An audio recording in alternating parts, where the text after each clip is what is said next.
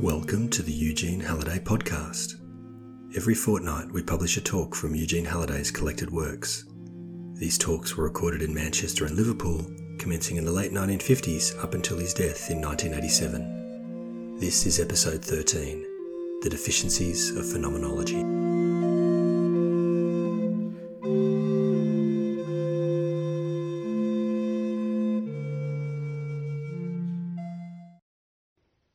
Anyhow, I'm going to talk about phenomenology.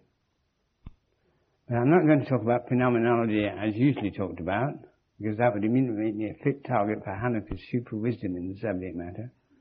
I'm going to talk about the deficiencies of it, which are not usually mentioned, and one in particular. Now, we use the human hand as a mnemonic device, don't we? We put things on our fingers to help us to remember them. It's a useful device. Any device that helps you to categorize, to place, to put into relation concepts, ideas and so on is useful. And we've got one that fits everything we care to think about quite adequately, so we'll do the same thing tonight. Every now and then I will stop and I will ask Hanukkah for a definition, or ask her if the definition that I give is actually permissible within the frame of orthodoxy. So, first of all, I'm going to ask her if she will define, in one sentence, taking no more than 3 inches of tape, phenomenology. Hanukkah, 3-inch definition of phenomenology. What is it?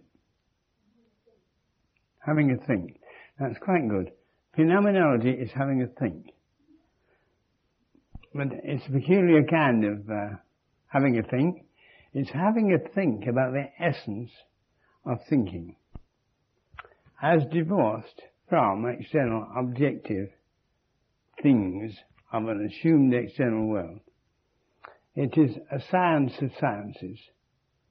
Now, I am informed by some very well informed people who were informed by other people very well informed, that Husserl at some point in his career had some contact with a man who had studied Oriental philosophy, and that some of this leaked into his phenomenology. So I'm going to say that phenomenology is concerned to get at the essential datum of consciousness. You say datum, I say datum, you say datum, I say datum. The essential datum of consciousness. I want to define why we need it, why it's worth having. The whole universe that we know, and every part of it that we know, our near ones, our dear ones, our far ones, our hated ones, whatever they are, the things, the persons, the animals, the relations, the figments of the imagination, all of these are internal to consciousness. That's tremendously important. Internal to consciousness, there are contents. Now, a content of consciousness appears to us in some form, in some manner.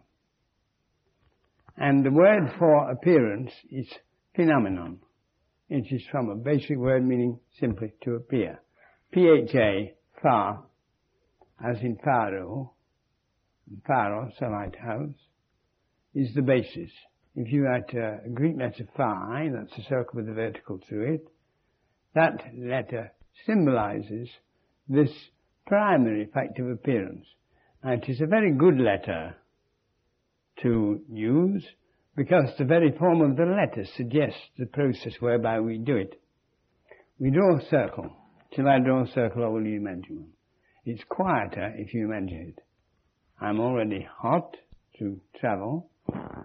If I put on this light, it will get hot. It will also make a noise. So can I ask your indulgence?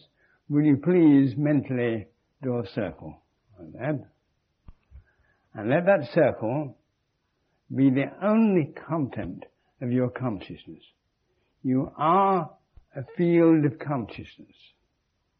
I say field of consciousness, using the word field to mean any zone in which something may appear or in which some influence may be detected. So when we use the word field, we are meaning a zone in which an influence may be detected or in which something may appear. So we can say, without any further debate, every individual human being is for himself the center of a zone of consciousness, a field of awareness. Now I want you to mentally draw a circle in that zone of consciousness. And then I want you to do a little piece of mental acrobatics. I want you to say, this circle represents my own skin. I could have drawn it along my skin and then tightened up the irregularities and produced a circle. Now I want us to observe this fact. If I look at my friend Dr. Arthur Berwitz up there, I can quickly run round him like that, circumscribe him with an irregular shape. But if I tie the ends together so that I've surrounded him, and then I put my fingers inside this piece of mental string and do this with it, I can spread it out and arrange it till it forms a circle. And I can call the circle then the pure type, the pure form of circumscription. I've eliminated the irregularities and I've arrived at a conceptual line encapsulating an area in consciousness. Now this area of consciousness is possessed by each observer. Each one of us is an observer precisely because he has conceptualized himself already as encapsulated. Now one of the basic Husserlian doctrines is that a blind man, congenital blind man, who has never seen, can never get to the essence of seeing. He can't even see. Never mind get to the essence of seeing. So the first thing is to remember that unless you have an experience, you cannot get to the essential of experience. First we experience, then by looking hard at our experience, we can arrive at what is essential to that experience. And by essential we mean that which is the guarantee of this particular presence, and the absence of which would guarantee its absence. Essence is that which guarantees presence, and the absence of which guarantees absence. When we have this circle, each one this microphone smells funny. Each one of us can actually draw the circle round our own being and then consider inside the circle and outside the circle.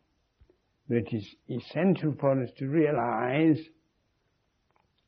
that when we do draw the circle, we have drawn the circle inside a consciousness which before we drew the circle had no edges. Consciousness without the circle drawn in is edgeless. It is infinite. We will come later on to discover that this infinite consciousness is what we call transcendental subjectivity. It goes beyond all limitations whatever, and yet mysteriously it is consciousness. It is consciousness of zones of influence, zones in which appearances present themselves. So here we are, each one of us is drawing a circle and saying, let this circle represent the encapsulating integument, the skin surface of this observing self. Now, I want to clearly note that we are doing a peculiar kind of operation. When we draw this circle, and when we say let it represent something which it is not. For instance, my skin surface is my skin surface. It is not the circle that I have drawn to represent it. So that when I say let this circle represent my skin surface, I am doing an operation in my mind.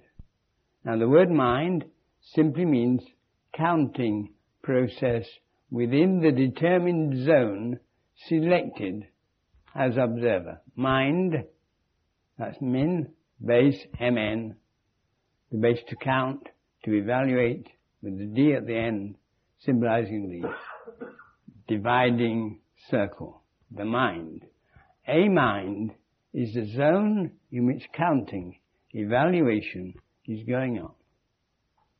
It is encapsulated, a process of self-evaluation, self-enumeration is going on, and because this evaluatory process is going on inside a relatively finite closed system, we call it a mind. The D being the determinant of the finiting enclosure.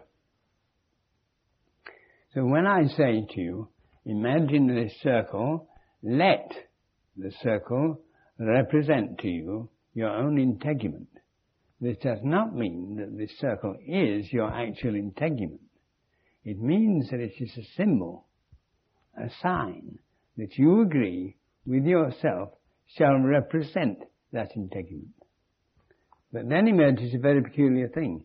If it adequately represents your integument, your binding skin surface, if it adequately represents it, then any operation you may do with that circle, you could in principle do with your integument.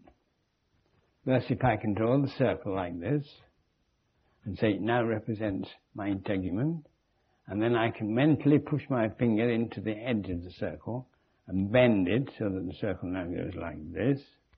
See where the bend is, where the finger's gone in. I can do the same thing with my own integument. Now this is very important for science and for philosophy, because any operation that I can actually do with that which represents being, I can in principle do with being. Conditional on that fact, it must be adequately representative of the being for the operation to be possible. So in the case of the famous equations of physics and mathematics, if a mathematical equation adequately represents a situation in the material world, then that mathematical operation can be conducted in the material world. So E equals mc squared, manipulated in a certain way in the human mind, made a bomb on Hiroshima. The real physical bomb was merely the precipitation of a mathematical possibility. Now this mathematical possibility existed millions of years before the human beings discovered how to represent it on paper, how to consider it, and then how to manipulate the world in accord with that group of symbols constituting the equation. Think that the pi ratio, roughly 3.1416, known to the ancient Egyptian priesthood, that pi ratio was known by them thousands of years before it was known to the populace, and it existed in nature millions and millions of years before priestcraft ever discovered it. So we are saying that the mathematical essences, the geometrical essences, the logical essences of the universe are eternal, that they may appear in time in the minds of men, but they are in themselves not temporal. They transcend absolutely the temporal process. Let's try to remember this, and don't let anybody say, oh, that's only Platonism. Say, Plato got the basic idea from initiatory processes, from the temple mysteries, and so on. And these truths are eternal. The triangle has three sides, then the sphere has an inside and an outside, that a flat coin has two sides and an edge, and so on. These things are, in their pure essential form, the pure eidetic of them, these things are eternals. They are not temporals, nor are they derived from time. The play of time is derived from the interrelating functions of eternal eidetic structures. Now, we are looking for the pure datum, that is to say, that which appears in consciousness irrefutably, irrefutably, it comes into consciousness and can be looked at, can be examined. And there are 4 steps given to get at this pure datum. 4 steps are given by the phenomenologists. Shortly, these 4 steps are: first, phenomenological reduction. Now, first step, phenomenological reduction, is done in a very simple way. When we drew the circle to represent our integument, we had already made a first step downwards from the infinite field of consciousness. First step down from the infinite field of consciousness was to draw this circle. And this circle allowed us to look inside and out. If then the consciousness deliberately, by intention, locates itself inside the circle, this is an intentional act, it gives rise to the concept of a localized, finite observer. Now imagine here is your circle representing you. Each one of you is a circle. You are sitting inside your skin. And everything beyond the circle that you have decided to pretend that you are confined to, and I say pretended to be confined to because your consciousness is not so confined, because I am aware of all you other people, and therefore you must be in consciousness. But you are not inside this physical body over here. So if I identify with this circle and say, I, sitting inside this finite sphere, looking out at you other circles, I have posited you outside this closed system. Now when you believe that there are objects outside you, we call this the naive, natural view and the view of materialistic empirical science. Science, like the common man in the street, believes that there are external objects. For many thousands of years he did not notice that the outside objects were only outside because he had identified with a particular physical body from which he made his observation. You observe, it is a fact. If you identify with your own physical body, you sit inside your skin, but in fact you are aware of all the other bodies. So those bodies transcend, they go beyond, they pass across your skin surface.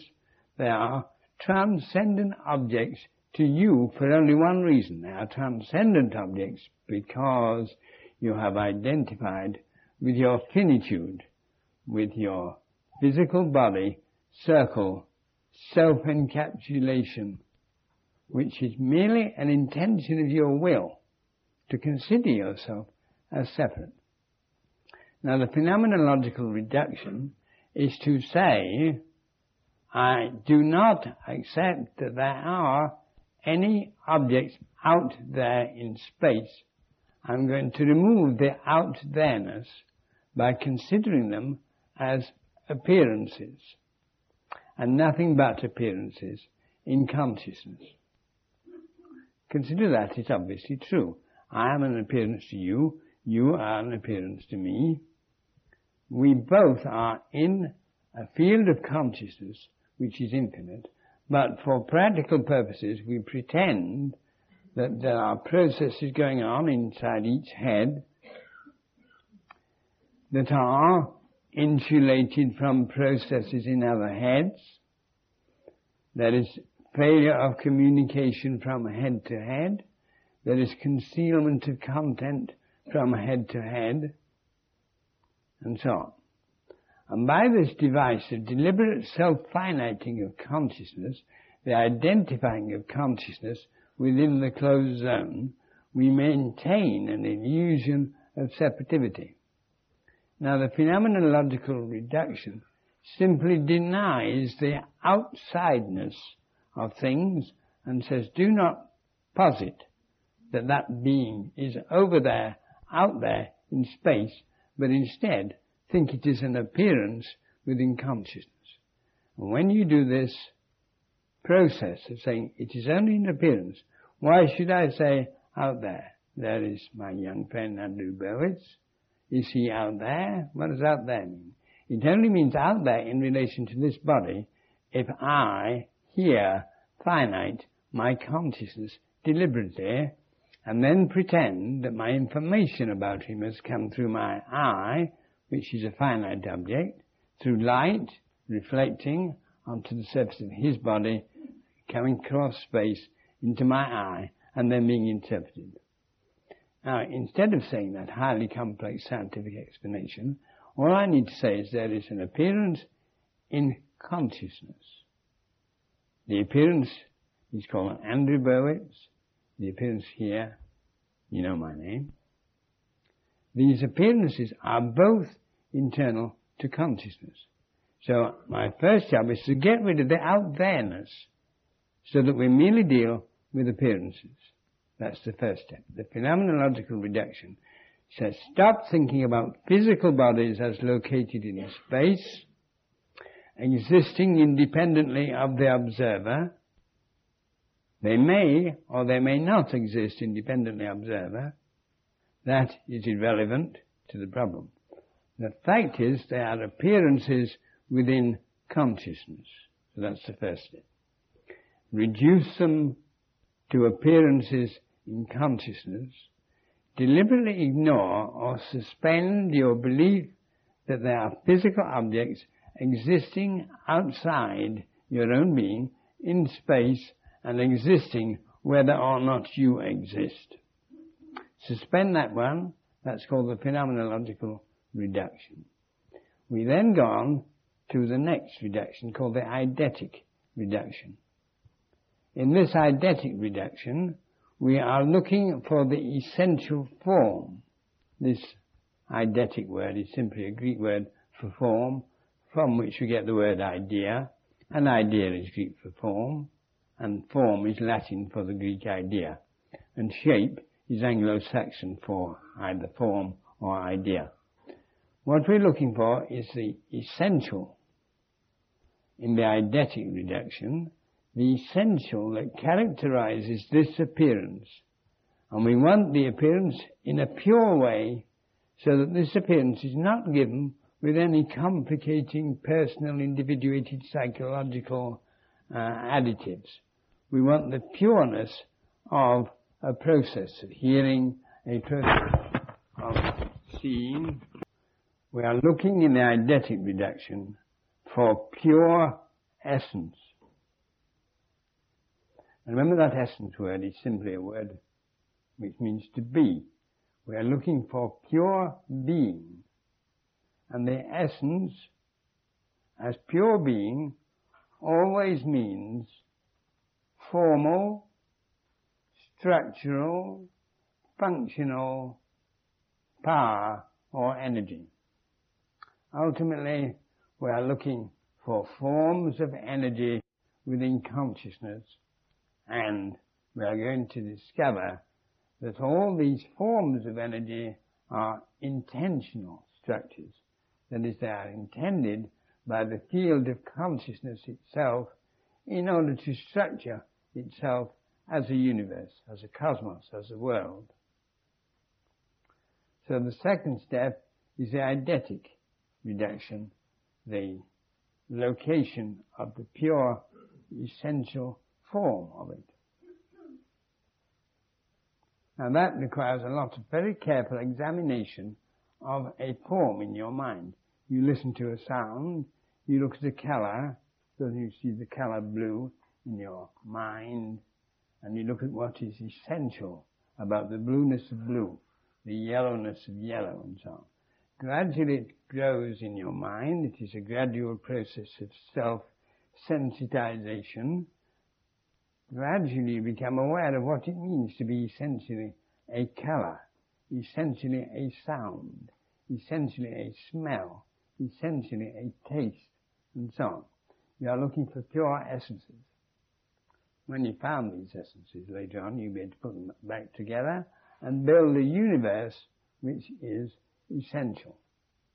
A universe that is what it is, eternally so, and therefore unalterably so, therefore ultimately truthfully so, and therefore absolutely scientifically so, but not in the ordinary external empirical scientific sense, but in the sense of a pure absolute science of sciences, the pursuit of essence.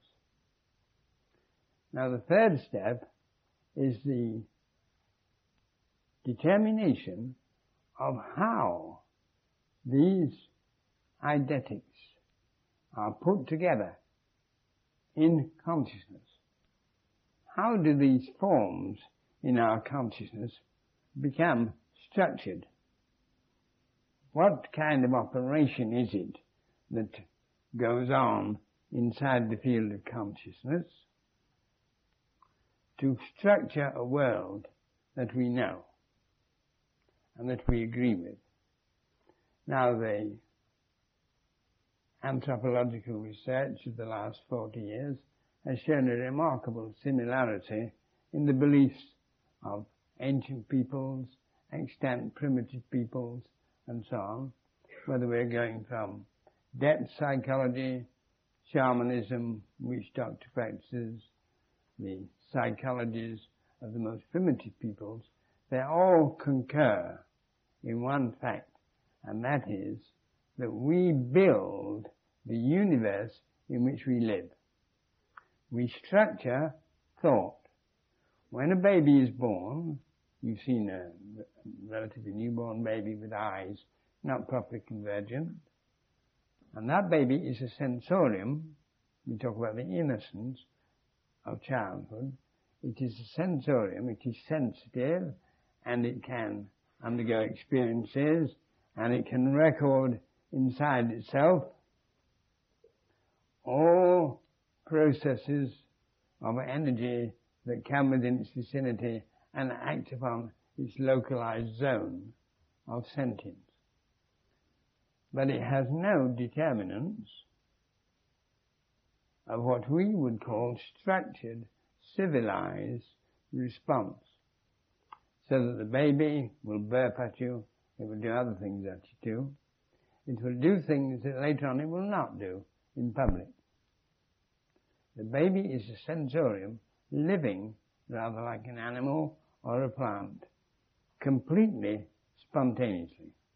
Unless the baby's been very badly damaged in utero before birth, the baby is a spontaneous sensorium with no external rules of how to express itself. It is nothing but pure responsiveness to processes in the field of consciousness. And we cannot say merely to processes outside the baby, because you know very well any good child nurse will tell you that if the baby smiles, it doesn't necessarily mean the baby has had an amusing thought. It might be being tickled by an air bubble running through its food tube. There are internal processes inside the child which show that the child on the inside is a little world stimulating itself within its skin surface and living within itself, and yet the child is also aware of the emotional state of its mother, most obviously, and of other beings round about it. So for the child, although it has got a skin around it, its consciousness is not yet confined to processes going on inside the body, but the consciousness extends beyond the body. Then the parents begin to act upon it. They get hold of it, and that gives it an external stimulus, and they go all over it, more or less, like this. In effect, they are saying to the child, this is the extent of your territory, and later on, when you get a bit bigger, you will confine your rotten behaviour to inside this part, which I am demarking for you, so that your behaviour system does not impinge upon my behaviour system in a manner that I do not wish it to. So the baby, by external stimulation, is being conditioned by its parents and educators, and it is being structured. And while it is being tapped and washed and turned over and powdered and annoyed and fed with undesirable materials that it wouldn't touch anyway if it could avoid them, while all these things are going on, words are going into the ears of that child, lights are going into the eyes, sounds in the ears, slappings haptically, and so on. And that child is being stimulated in a fivefold manner, obviously, and in a sixth manner, through the field force, the biofield, of the persons that act upon it, pleasantly and unpleasantly. So we could say that that child is a hexamic structuralizing process being acted upon by other structuralizing processes in which the structuralizing has gone on to a much greater degree, so that we can say that the grown-up adult is well and truly structured within the social framework in which it has been nurtured. It is structured. Now, in that third process, we are trying to determine how our world is structured, how the eidetics, the pure essential forms, are actually put together. We know that they are put together from within by internal stress strain within the organism itself, and from without by the external stress strains of other beings acting upon its integument from outside. But the essential internal structuring of all the responses of this localized zone of sensitivity, this child, the essential mode of structuring is this third step. When we've got at this essential mode of structuring, we are on the way to being able to dissemble the structure. So that if the structure is faulty, we can take it to pieces. We can return to a level called the stage of innocence that we were at, except you become as a little child again. O grown up, you shall not enter the kingdom of heaven. That means to say, unless you learn to destructure yourself intelligently, you can never regain the lost innocence of the child and then restructure yourself according to your own will. You have been structured by your parents, by your educators, in accord with their desires, with their purposes. They have not always structured us correctly, not always structured us in the highest sense desirably. They have structured us. They have structured us not essentially, but psychologistically. That is to say, they have structured us by their affective needs rather than by the essence of the formal requirements of our cosmic situation. So that's our third step. Now the fourth step is transcendental reduction.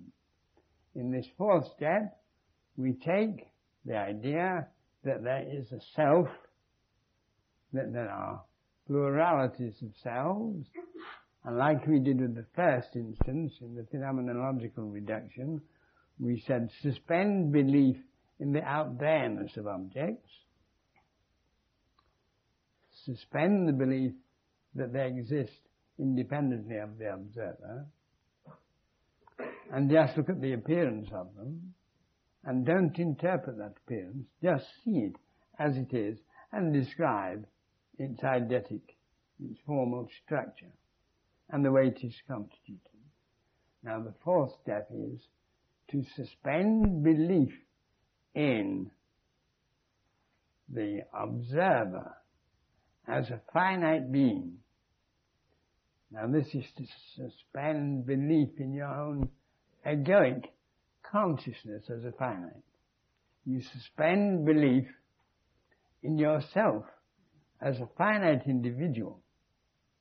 And when you suspend this belief and the belief in all subjective finited observers, you arrive at a state called transcendental subjectivity. That is to say, the observing conscious field is now infinite. We come back to the beginning. We started with an infinite field. We drew a circle within it. We could draw a lot of circles. Each one of you draws a circle and says, this is my circle. You sit inside it and say, now I'm an egoic consciousness sitting inside my sphere of awareness. And then I will look out from this towards other beings out there in space which exist even if I shut my eyes, or don't, but it doesn't matter either way. But certainly, in the naive sense, they're out there. We suspend this belief. We get to the pure form, the appearance of all these beings, by essential observation of our own processes of conscious observation, so that we become conscious of the consciousness processes themselves. And then, in our fourth step, we eliminate the belief in these circles which we have drawn. We rub them out. Now what happens if we rub out all the circles? Do all the beings vanish, or are they still there? They're there, but they are appearances. But the circles that we intentionally drew round them are no longer necessary, because they are essential eidetic structures in their own right. So if I suspend my belief in you as egotistic beings sitting inside encapsulated spheres of skin, and I see you only as appearances, it's funny, the room looks lighter when I do it. All I've got is an infinite field of consciousness structured just as it was structured before I did the operation, except now there are no limiting factors upon it that are not essential. There are no added limitations. If your mother, annoyed with you, says, you don't do that, you don't talk like that to me, now, that is not an essential part of your relation with your mother. It's an imposed, finite, private, psychological limitation. It is not an essential. And don't you dare speak to me in that tone. It's really a kind of exhortation. I mean, you have the tone within you, you can use it. Whether you dare or not is your business. But when somebody says to you, I impose a limitation on you, you shall not cross that line. Now, if you are a bit like the chicken with the chalk line from the nose, and you stay there, you don't go across the line, that doesn't mean that the line has power to stop you going over it. It means that you impose on yourself, by your own interpretation, the idea that you couldn't go across the line. So that was not essential, that was psychological. Now, in this reductive process, putting it on our hand, the phenomenological reduction we put on our little finger, the eidetic one on the middle finger, the constitution of the eidetics on your index finger, and the transcendental reduction, that is the reduction of the belief that there are these separate observers, on the thumb. And we observe we miss one out, the ring finger, because in the Husserlian analysis it isn't mentioned. It could have been mentioned, but it wasn't. And it is called the affective reduction. Now, affect in psychology means a charge, or feeling, liking, or disliking. We could have made an affective reduction. We could have said the whole universe is nothing but likes and dislikes. Actual felt experiences of pleasantness, unpleasantness of some degree. So we will put that one back in and say there is an affective aspect of the whole field of consciousness, and that affective aspect was not adequately dealt with in that analysis we've just given. So we're going to put it back in. And we're returning to it because in this sense, for us as human beings, the affective is the most determinant of our lives. That is to say, our pleasures, our pains, our likes, our dislikes have actually more influence upon us than our pure eidetics, than the essences of forms, more influence than the patterns and the methods, the manner of constitution of patterns of form, more influence upon us than the concept of transcendental subjectivity, more influence upon us than the actual physical presence of our body. The thing that most influences us is the affect. And we can see why it was left out. Because feeling as such is edgeless. Feeling as such is not concerned primarily with formal definition.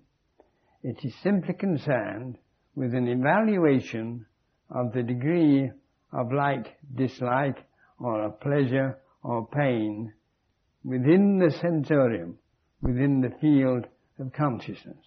And when we feel, I'm not saying when we emote, when we feel, we simply evaluate degrees of pleasure and unpleasure. We don't do anything about it. We simply evaluate them. But if we allow intensification beyond a certain level of feeling, feeling will tend to pile energy up towards liking or disliking, and then at a certain critical point it will overflow from its center of evaluation, and at the point of overflow it is called emotion. Now all the pathological states that we know of in so-called mental disorders are really fundamentally affective disorders.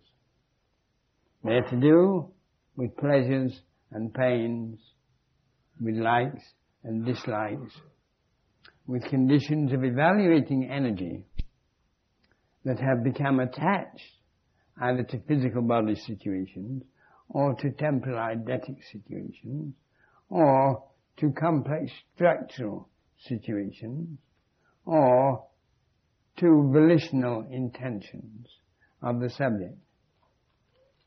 They have become attached to them. And because of this attachment, these eidetics have become themselves dynamized. Think of this life field, sentient power, as the possibility of dynamizing the whole eidetic structure. Now there was a Greek philosophy, you know, Parmenides, and the Greeks tended towards, apart from Heraclitus, they tended towards a static view of the universe. They did so because they were, or believed they were, logical. Now, making their analysis logically, they said, the perfect form is the sphere, the universe is a sphere, that was an a priori statement. A sphere is perfect, it is a perfect expression of pi ratio. To alter it would be to spoil its perfection, and then they made the most peculiar piece of inference, therefore it does not alter. Therefore, motion is an illusion. So they had a sphere of perfect form. And in this perfect form, everything was perfect, and if you felt not perfect, there was something the matter with you. And you had to adjust yourself accordingly. Now the men that particularly aimed at this kind of adjustment were the Stoics. The object of the Stoic mentality was to get hold of the formal structure of the universe, the cosmos, the logos, see its essential structural perfection, and then train themselves to absolute indifference to what was happening in the world.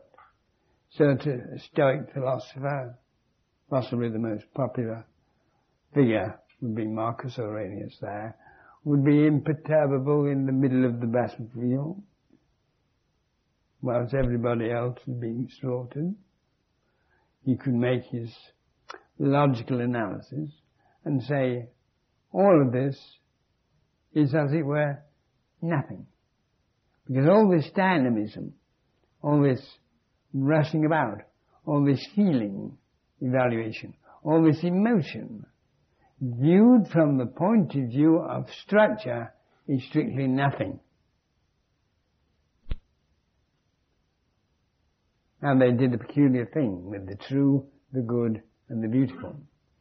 They then said the structure is the truth, and beauty is the truth. We had a poet that said it, truth is beauty, beauty truth. That's all you need to know. That was to make truth and beauty identical. The reality is that beauty is the felt condition of truth. Truth is form. Truth is structure. Beauty is the feeling of that structure. And good is the will that posited that structure. Let's consider what this means to us. In the realm of the affect, put it on your ring finger, your like and dislike, if you examine what is happening inside your mind, you will find that when we have reduced the physical world to mere appearances, and when we have found the essential form of those appearances, and when we have determined how these forms are constituted within consciousness, and how they are intentions of ultimately a transcendental subject, the infinite consciousness itself, when we've done all those, we've bypassed the thing that moves human beings, like and dislike. We've really cut the heart out of the whole matter by looking at it in this eidetic, structural way. True, we can make a science, but it will be a dehumanized science. It will be a science in which you don't need to go to the ballet anymore, and nobody needs to train for the ballet anymore, because everybody has a screen at home, and you have at the bottom, with slide controls, a computer, and you can just slide along, and there will appear on the screen figures dancing. You may have seen some of the early experimental work of this kind. You will see the perfect ballet as produced by a programmed computer. There are no human beings there. The movement is perfect. That is to say, it is logically, geometrically, mathematically determined. There are no human beings somewhere training to do these motions. There is just a screen. And we take this one step further and we bring in the holograph. Now in the holograph you don't have a flat picture on the screen. You have a three-dimensional picture in the middle of your room. Imagine a situation in which we have perfect structure. Everybody's striving for structure. We have a pianist in Canada, I think, who thinks he can make definitive versions of the great classics. And by playing on tape, perhaps 40, 50 times, particular passages, he will give us the perfect performance. Well, he's trying to give them. But a pure mathematician would say, we don't need you.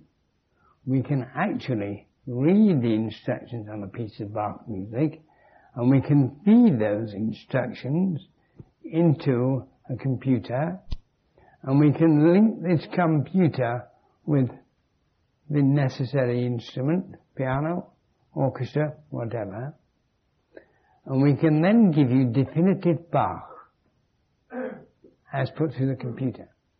And because it has been perfectly analysed logically, because the pure geometry of form is known, because the mathematics of it is known, you will be required to accept that this is the perfect performance, and that anything you do other than this is psychologistically a falsification. Every element of humanity will be removed. This little ring finger of yours, your weakest finger in the hand, is the finger that contains the essence of feeling, quite apart from structural conditioning. The subtlety, the sensitivity that evaluates processes without leaning on their eidetic structures. If then we were to take the science of sciences, leave out the affective level, make the phenomenological reduction, the eidetic reduction, determine the manner of constitution of these eidetic structures, make the transcendental reduction until all we have is the pure field, structured, we would then have an infinitely accurate science of form, but there would be no feeling. Can you imagine a universe where everything is going on perfectly, but there is no feeling? Every human being has had every deficiency eliminated by super science. There is no such thing as disease. There is only perfect function in all the organisms that exist, because they have all been structured correctly. They are all related perfectly. They all form cues where cues are to be formed correctly. Where cues are not to be formed, they don't form them, and they move about in their individual processes, but always from their inner structures. We would have a universe of Spocks, and we would be travelling Star Trek-wise through infinity, taking our perfection with us. How does it feel? Well, if we say how does it feel, we stepped out of the eidetic, out of the structural into the affective. And we have totally falsified our structural analysis. But tell me, what really moves us? Is it our ideas or our feelings? Has the word sympathy, the word compassion, got any meaning if we remove feeling from it? If we say the word compassion means suffering together, and suffering means sub-bearing, underbearing, look at it structurally. It means there are certain structural loads placed upon other structures, but don't mention feeling. And we reduce the word compassion to pure eidetics. Have we improved the world by our clarity, our distinctness of ideas? Or have we dehumanized it? Now here we have a point of choice. It's rather funny that in the Islamic world, they place the center of the intellect not in the head, but in the heart. Now the European scientific mind likes the intellect in the head. If you keep the intellect in the head, then you can do the most extraordinary things to your fellow men without worrying about it. You can perform all kinds of eidetically correct structural alterations in the human skull, in the brain, and so on. You can investigate it with knives. You can investigate it with drugs. You can investigate it with electricity. You can do all sorts of marvelous things with it, providing you keep your intellect in your head.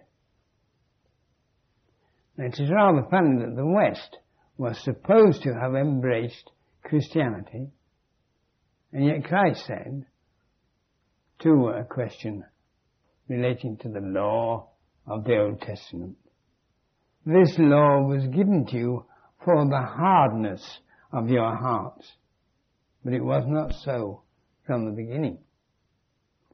So the fundamental of Christianity was also in the heart.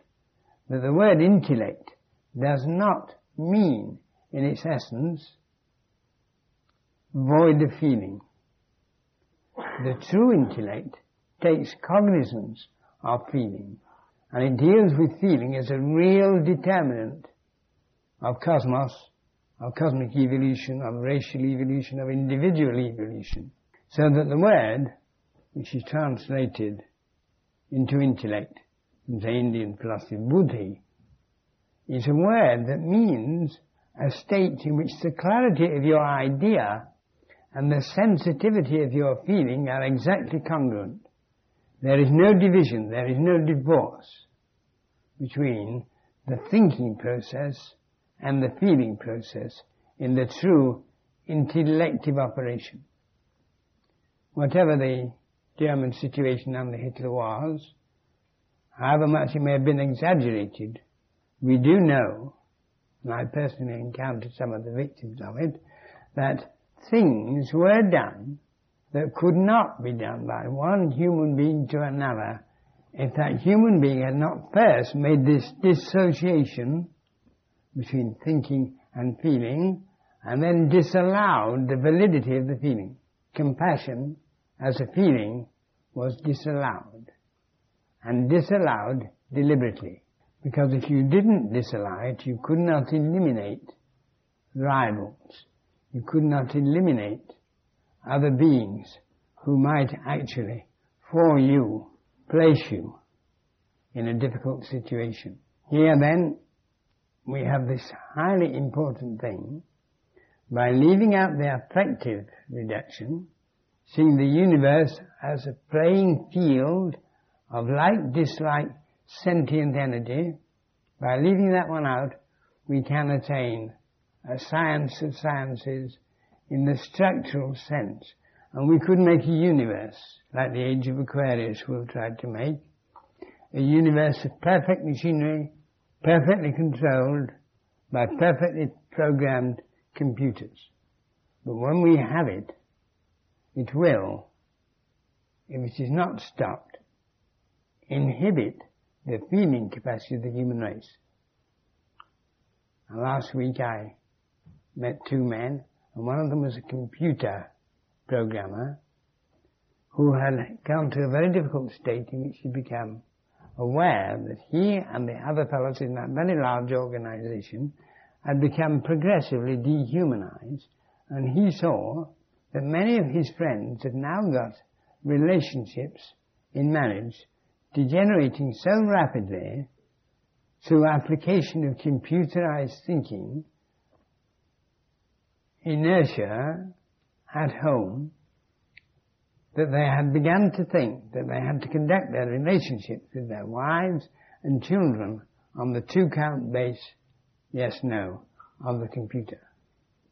And this fellow had become suddenly aware that he was becoming quite definitely neurotic.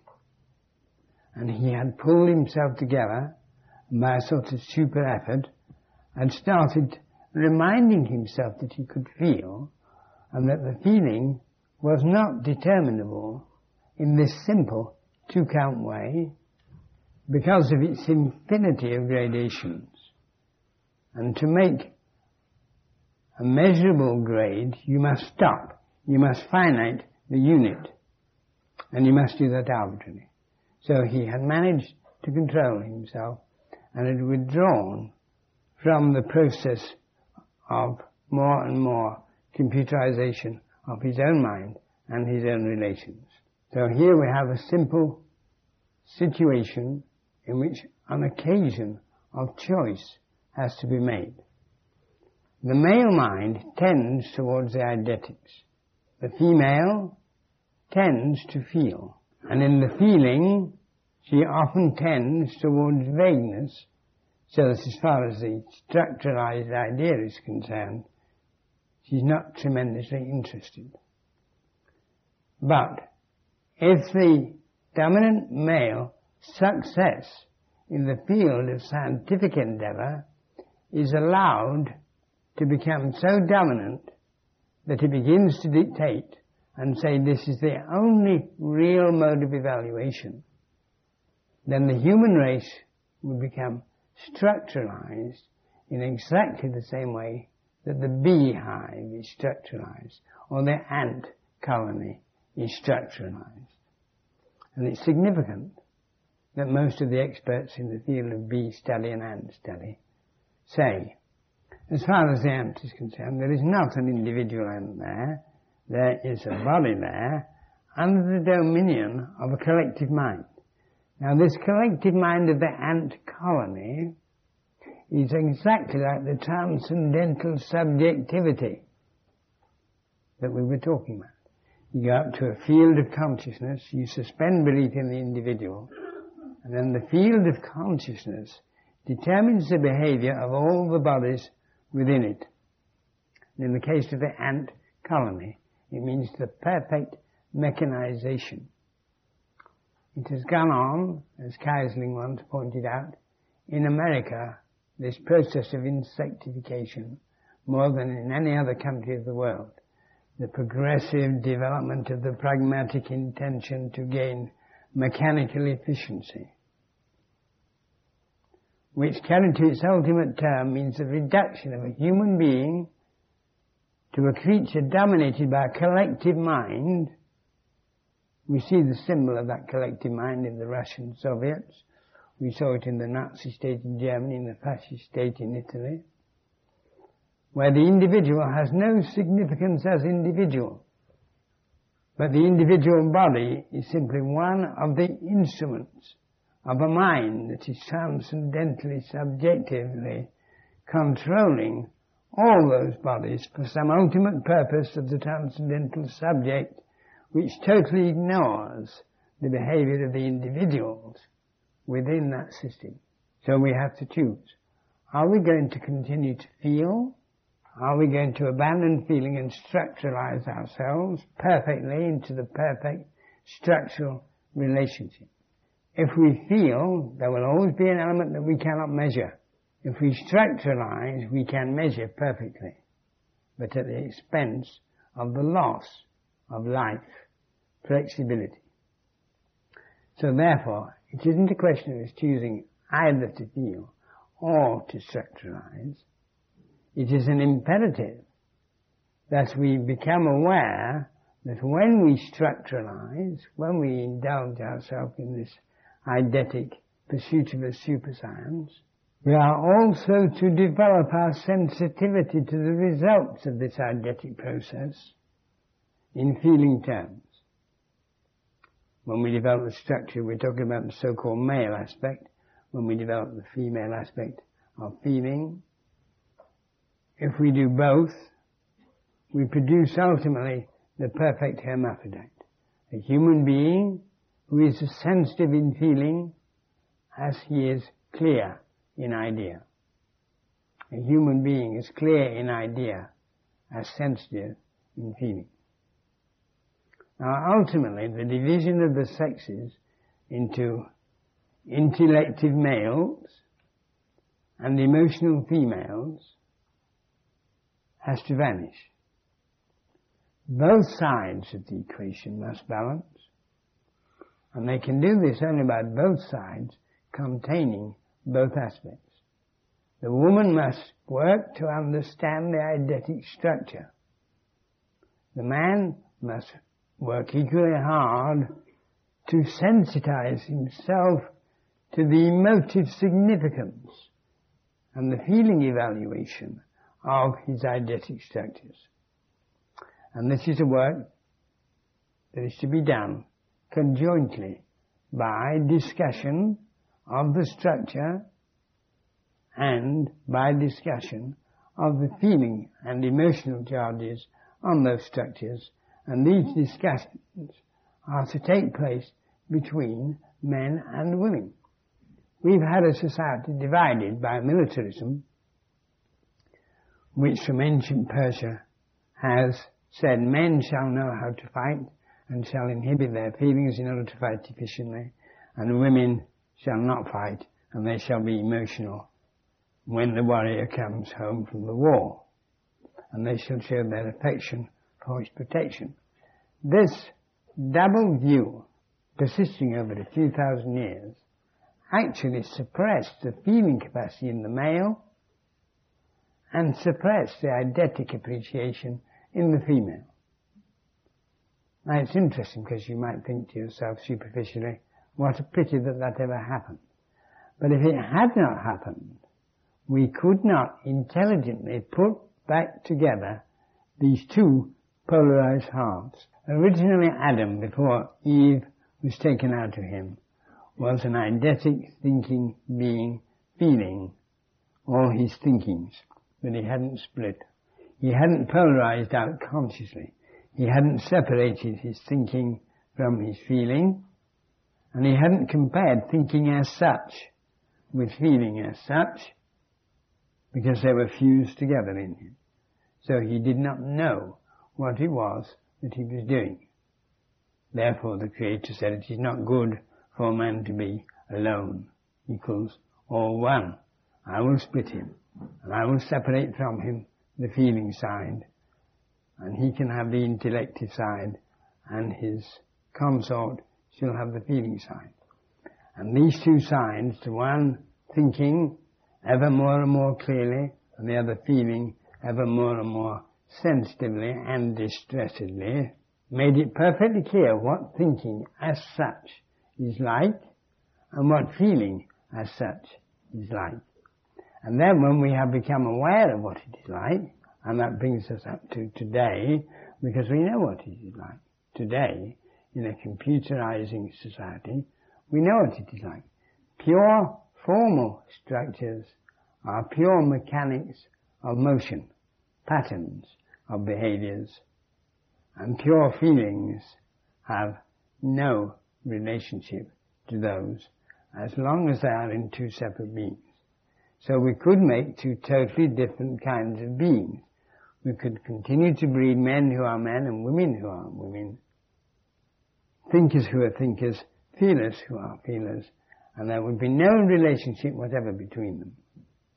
So we could breed two disparate races of human beings which would each be deficient to half its being. The problem for us is, having made this separation, having carried it on, prodigal-wise, to find out exactly what thinking is in itself and what feeling is in itself, it is now the express duty of every individual human being to come to terms in him, herself, with the thinking, feeling aspects of being, so that the individual can actually become whole in the same way the original Adamic human being was whole, plus a reflexive awareness of the implications of the polarization. So there is the imperative for us, and we have the choice. Will we work to become more and more conscious of the other side of our own being, and to collaborate with the other beings in their other sides to produce a human being that will be bipolar, which has nothing to do with pathological homosexuality. It has to do with a progressive evolutionary sensitization of both sides, thought and feeling, to produce the perfect hermaphroditic human being who will be able to do both sides of the equation simultaneously to the total enrichment of human interrelationships.